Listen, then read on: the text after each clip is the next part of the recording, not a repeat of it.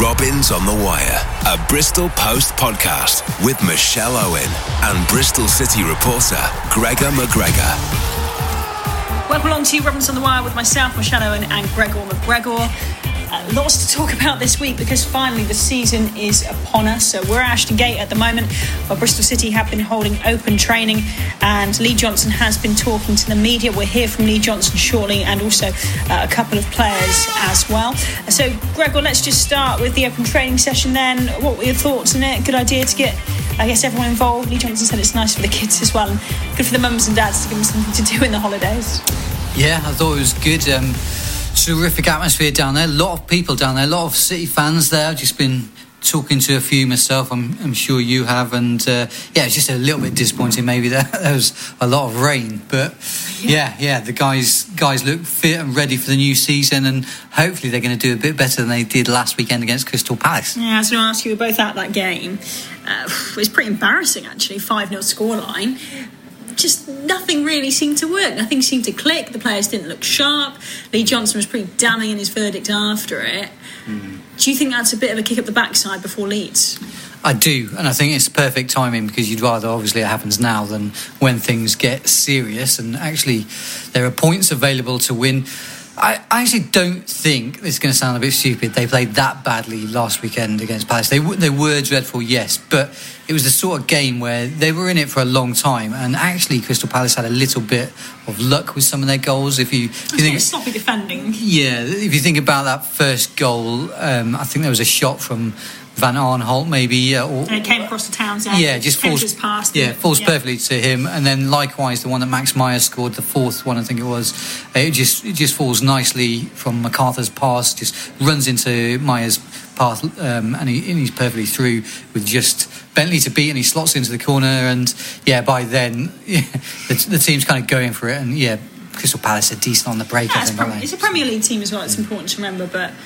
What do you think Lee Johnson took from that game? I mean, he said after it gave him a few things to think about, but he said defensively he wasn't impressed, but surely it'll be Webster and Callas.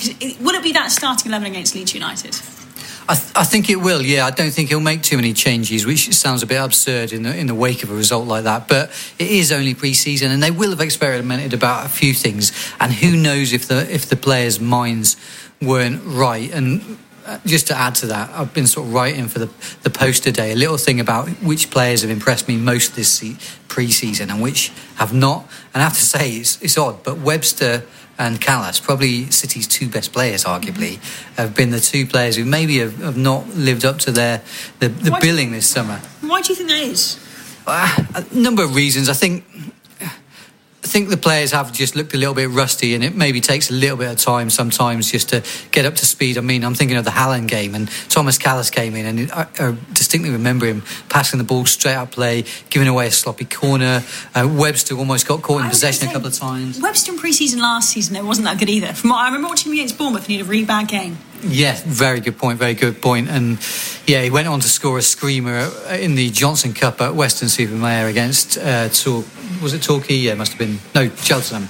Yeah, and Cheltenham at that time. And it went from strength to strength, and maybe that's going to happen here. I rather think it might do. But going back to your original question about Lee Johnson, what he would have learned, I said to him, maybe a bit cheekily, was it in a way like the perfect result, because he can now go to Steve Lansdown, who was there at the game. Yeah, he was. I saw him. Bumped into him on the stairs, and he can go to Steve and say, listen, Steve, we desperately need that striker. Look, this is what happens if we don't get in a striker. So maybe that might help him loosen the purse strings.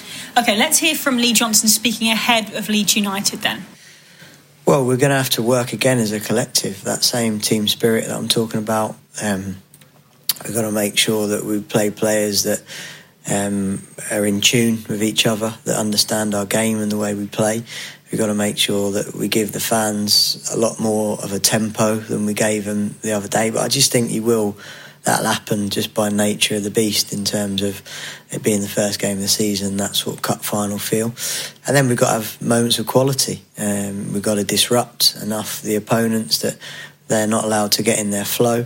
And then we've got to be exceptional on the ball to break them down. And that's a consistent in the Championship, because it's very, very competitive. It doesn't get any more competitive than playing against a strong Leeds side. Strikers, are probably one of the final pieces of this jigsaw. So how are you getting on with your hunt for Mark Ashton called it a number 9 last night. How is the hunt for a striker going? Yeah, I think there's a bit to do yet, both in and out. I wouldn't be surprised if there's a bit more than that done. I think that'll be the hardest one, because everybody's looking for that sort of one that's going to fire you into the Champions League. It's going to be expensive, and obviously, you know what I mean, again, let's come back to, you know, your place at the table. But at the same time, we are in the mix, and if you truly want proven, probably have to break a structure or two to be able to do that. So again, I promise everybody, the decision, whatever we bring in, will have to be right for the long-term prospects as well as the short-term prospects, and sometimes that might be a loan because it gives you another year to try and find someone, or indeed develop someone like Semenyo or Seiko Jenna, or it might be that you feel like you need an old-timer to come in to make everybody else better. So Lee Johnson not being drawn on Mark Ashton's comments about a striker being vital, a number 9 being vital, and that they could get one in before Sunday. I know I asked him about it as well. Obviously, he's going to be tight-lipped about it. What do you think? Who do you think the striker is? Is it going to happen? I think it's going to happen, yes. Sort of reading between the lines from Mark's comments last night, he sounds confident, really, that they're going to get someone in. As he said, there are irons in the fire. I mean, the latest stuff that we know of is that, unfortunately, according to my sources, it's not going to be Eddie Nketiah. I heard that as well. I heard he's staying at Arsenal. Well, I think he might... What we've heard is that he might go out on loan, but if he was to go out on loan to the Championship, we understand there are other clubs, unfortunately, who are ahead of Bristol City in the pecking order. Right. So we don't expect him, unfortunately, to arrive. There is an interest in him still. He was the club's top transfer target as we understood it, but it just doesn't look likely. Other names, remember the ones we've spoken about across this summer, the likes of Kiefer Moore, who we understand has been a City target, but not a priority one. Wouldn't be surprised, as we've said previously, if the club were to go back for him in the next few days and bring him in ahead of the weekend, but we'll have to wait and see, really. Anything else, do you think, before the weekend? Or Edwards, who is Opie Edwards' brother, playing against Yeovil in the under-23s. Again, that's another one we reported on previously. He's coming over from Newport County, a young winger with a lot of talent, and could be hopefully a couple of young starlets snapped up for Bristol City. But there are bigger things maybe to cover. Yeah, I mean, during this podcast we've been learning all sorts. So we're recording this on Tuesday afternoon after the media have been speaking to Lee Johnson, but Sky sources are saying that there's been a bid for Adam Webster from Brighton for 20 million plus add-ons. Now, I mean, let's just hear what Lee Johnson's got to say about this. I'm probably not as confident as I was before when I was asked in America by your compadre. And I think that's just the sheer level of interest. Like, you know what I mean? I always try and be honest and genuine to the fans and more importantly to the players, because often when I'm talking to you, talking to the players as well, because they all watch and read the bits. But of course, the fans are number one priority in this type discussion. So, again, like I've always said, it'll only be done if it's right for the club, because there is interest, and I almost expect there to be more interest. We have had bids, so that's fair to say and fair to report. And naturally, any player would want to play Premier League football. I thought he was slightly sort of bogged down in his performance, if you like, by the speculation potentially in the game, and I would just sort of advise any player really that you got to knuckle down and concentrate on the vehicle at the moment that you're in, because at that point you never know what can happen. Either he stays in and we're successful and get that promotion that we're all chasing, he becomes a Premier League player, or somebody hits the figures that the board expect to be able to make the club better elsewhere. I was going to say, do you get any input into whether bids are accepted or accepted or not? Yeah, I mean, look, listen, we work very, very closely. Do you know what I mean? So there's no disrespect or pulling rank, or do you know what I mean? We never get to the point where we're going to sell someone and I'm going to resign because you told me you wouldn't sell someone. Do you know what I mean? It's never going to get to that. And we're really in touch in terms of the market. We're in touch with potentially, because we've had loads of interest in our players. Do you know what I mean? It's not just Webby. There's been like, you know what I mean, all the way through. I'm talking from under 23s that haven't even made an appearance. Bids. Yeah, like lots of bids. We probably had, probably nearly double figures in terms of like bids. Yeah, for various players. So, then some you want to keep, some you want to build around, some you just can't afford to sell unless everything else can definitely become better on the back of it. And I'll just ask people to trust us, really. You know, like I hope that people know me well enough and know the club well enough to know that like we do the right thing. But for that amount of money, I think, how can Bristol City say no? Yeah, I mean, first of all, let's remember we said earlier this summer, didn't we, that we talked about that domino effect, and that maybe, remember, we said Brighton would come in, and we spoke about how they'd been doing some background checks on Adam Webster, on his character, so we knew there was an interest and something might develop. So it's not entirely surprising, this. But you're right, £20 million is huge. I just wonder... Plus add-ons. I just wonder if the club is going to learn from the Jonathan Kodjia experience and whether they might reject it and say, what can they do with that 20 million at this time? Point. Yeah, and remember when Lee Johnson has spoken about this thing before as well, he said that they would accept a massive bid if it improves the team. So...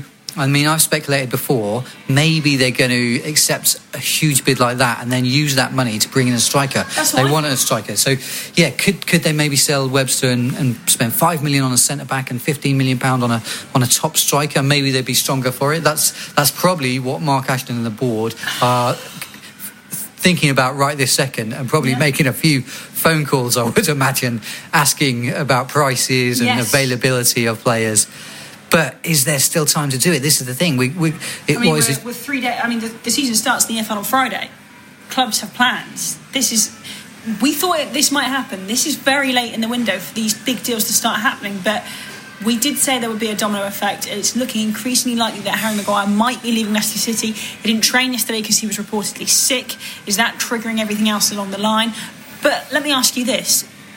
Could they do without Adam Webster, and could they do without getting another centre-back in and spend big on a striker? Because they've got Nathan Baker, Bailey Wright can play centre-back, Thomas Callis, Zach Viner can play there as well. I've probably missed someone off the top of my head, but they've got options there. So if they didn't replace Webster and went for a striker, how do you think that would affect their chances? Yeah, it's something to consider. I think you take Webster away, that's obviously a massive... You're talking about the player of the season. It's a massive depletion. He's a rock in that central defence, and he brings so much to the team in terms of retaining possession, reading the play. If you replace him with Bailey Wright, with all due respect to Wright or Viner, they're just not the same players. Taylor Moore either. Nathan Baker, very good player in the air, probably better in the air even than Webster, and he might suit the Championship a little bit more. But I just think in the longer term it's not going to work. Interesting question, because they might do that. They might spend all that money on a striker and then look to replace Webster in the longer term. But knowing as I do from the club, and having asked Lee Johnson the sort of similar questions before, what they'll do is they'll have a plan. They'll have names of other players that they do. I'm trying to think off the top of my head, what centre-back could they get in right now? Jordan Story is one of Preston. He might use a good little player. I think he might be a player of interest. And another one I like is Mike van der Horn of Swansea, who's that statistically... Take quite a lot of money. It would probably take quite a lot of money, and it depends how they're going to divvy it up. Maybe depends how much a striker might cost, the right guy. 10 million on a striker, 10 million on a centre-back. It just depends, doesn't it? Yeah, it just depends on what they're going to do. They might still have a bit of budget left over, so it might be that they can spend 15 million on a striker and 10 million on a centre-back. It's very interesting. It's a good problem to have. I mean, we're both sort of blowing out. I'm describing the situation here. We're both blowing our cheeks out here because it's such a massive bid, and it could upset things for City. But can they say no to it? That's what I'm saying to you. Like this, they bought him for what was it, 5 million last summer? what a massive profit. It's good business, and they could actually get 2 really good players in, and the striking option might be better for it. One thing I thought was interesting from the weekend was Lee Johnson's choice of words in reply to the performance. He called the defence stroppy, grumpy. I was just wondering if that maybe was a hint about how some of his defenders were feeling.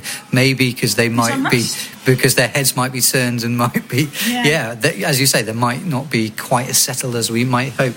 It's going to be a very interesting next few days, that's for sure. Yeah, he wasn't drawn much on it, was he? But we can hear from a couple of the players now ahead of the season opener against Leeds United. Hi Thomas, can you tell us about your summer? And obviously I think you've been away and stuff, but eventually you've become a Bristol City player permanently. How did the move come about for you? Did you always know you were going to come back here? Was there a lot of interest in you? Was it a hard decision, easy decision? Or? Well, it wasn't that complicated, to be fair.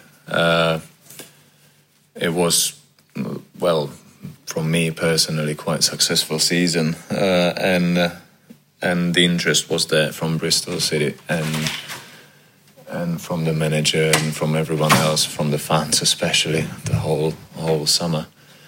So yeah, that made it much easier, or the decision even if I should wait for someone else to come for me, or shall I sign it for Bristol as a first choice and not waiting for something else come. It could have been better, but it didn't have to be. So yeah, at the end, I said I always wanted to join the team as soon as the pre-season starts.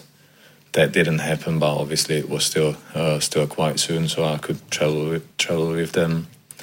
And yeah, like I just wanted to get it done and dust it, and finally find a club that I can play for and dedicate whatever it takes on the pitch and off the pitch to one and only club, and not like being on loans and always trying my best for the club that never takes me or never shows interest after certain successful seasons. So yeah, even though it wasn't that successful season last season, they still showed the interest, and that's what I really appreciate. I have to ask you about your centre-back partner, Adam Webster. A lot of speculation that he might be on the move, might be going to the Premier League. He'd be a massive loss, wouldn't he, if he did go? It would be a massive loss, obviously. But at the end of the day, it's his career. And he needs to firstly look after himself. Obviously, playing with me, or I would love to play alongside him, but that doesn't mean that I can play only with him. I believe I can make a partnership with anyone, but if I could prefer anyone at the moment, that would be Adam, purely based on last season and how well it was going throughout the season. But like I'm saying, it's his chance to get a big shot. If he's going to get it, I don't know. That's not my business to talk about. But obviously, just to answer your question, I'd love him to stay, but I understand the situation he's in, and it's not easy to get your head around it. Yeah, we'll see what happens. But moving on to the weekend, Leeds United, obviously a huge first game for the season and for the fans as well. How important is it to get that first win and get the season off in the right way? In terms of getting better feeling, good momentum, get our fans and everyone else on our side in that way, it's really important. But in terms of the league, I don't want to make it less important than it is, but it's just one game out of 46, and I much rather lose the first game and win next 4 than win the first one and lose next 4. Obviously, the best scenario is win first 5 and every other game after. But you never know what's going to happen after that game. So hopefully we can win and then continue winning and not having bad spells. Even though every team in this league will get it. So if we can limit it to the least number of games as possible. But obviously, I'm taking it as every other game, and I really like everyone to think that way, because it's going to be loads of games like that in the season, and basically almost every other one. Because if we want to get promoted, every single game will be like a final for us. So it starts with the first game, and it's going to be exactly the same in every other game. So no matter who we're playing against, even though it's direct opponent or anyone from the bottom of the league, it should be exactly the same approach. How are you doing, Bales? I'm good. Yeah, how are you at the moment? Because I think Lee was saying you might be carrying a knock. Is that right at the moment? Yeah, a little knock that put me out of contention for the weekend, but it's nothing to worry about. So I'll be fine and training this week. So all good to go. How's your summer been? What have you been up to? Got married. Oh. Yeah, so that was quite a big one for me. Thank you. Yeah, no, it was nice. It was a good summer. It was called back into the national team, which was really nice to be back part of that and pull that shirt back on and represent my country was a special feeling after a tough time away from them, and obviously get married to my lovely wife. So it was a really nice summer, but by the end of it, I was ready to come back. It sort of felt just long enough, and was itching to get back to the running track, believe it or not, and get back to training. So no, it was good, but feel re-energised and ready for another big season. How long might you be out for? Is it just days? It's not going to be weeks? No, just pretty much just missed today, and I'll see how it is tomorrow. And if I don't train tomorrow, I'll train the next day. So that'll be fine. As club captain, Bailey, Adam Webster, fellow centre-back, fellow defender, a lot of speculation about him, might be off. We've just been hearing from Lee. I think Lee said there's been bids for him. He'd be a huge loss, wouldn't he, for Bristol City if he was to me. Listen, Webby was and has been an incredible player, and of course there's going to be interest from him. I'd be disappointed if there wasn't, because of how highly I think everyone in this room rates him, how high we all rate him. He was our player of the season last year, fans' player of the season, for a reason, and with that comes interest. And whatever happens, if there has been interest, then it's above me, it's above mine. Of course, we'd love to be able to keep him here, as we would with all our best players. You don't want to see any teammates leave, but this is football. People get linked with things, and whatever happens. It is what it is, and it's out of our control. So Bailey, right there, speaking about his defensive partner, so much speculation about Adam Webster that has come out while we've been recording this podcast that we've brought to you. Let's move on then from transfer news and transfer gossip and talk about the weekend. Leeds United, what are we expecting, Gregor? This is going to be a tough opener, isn't it? Yeah, so they've obviously had a few mixed results recently. Had interesting game in Italy against Cagliari.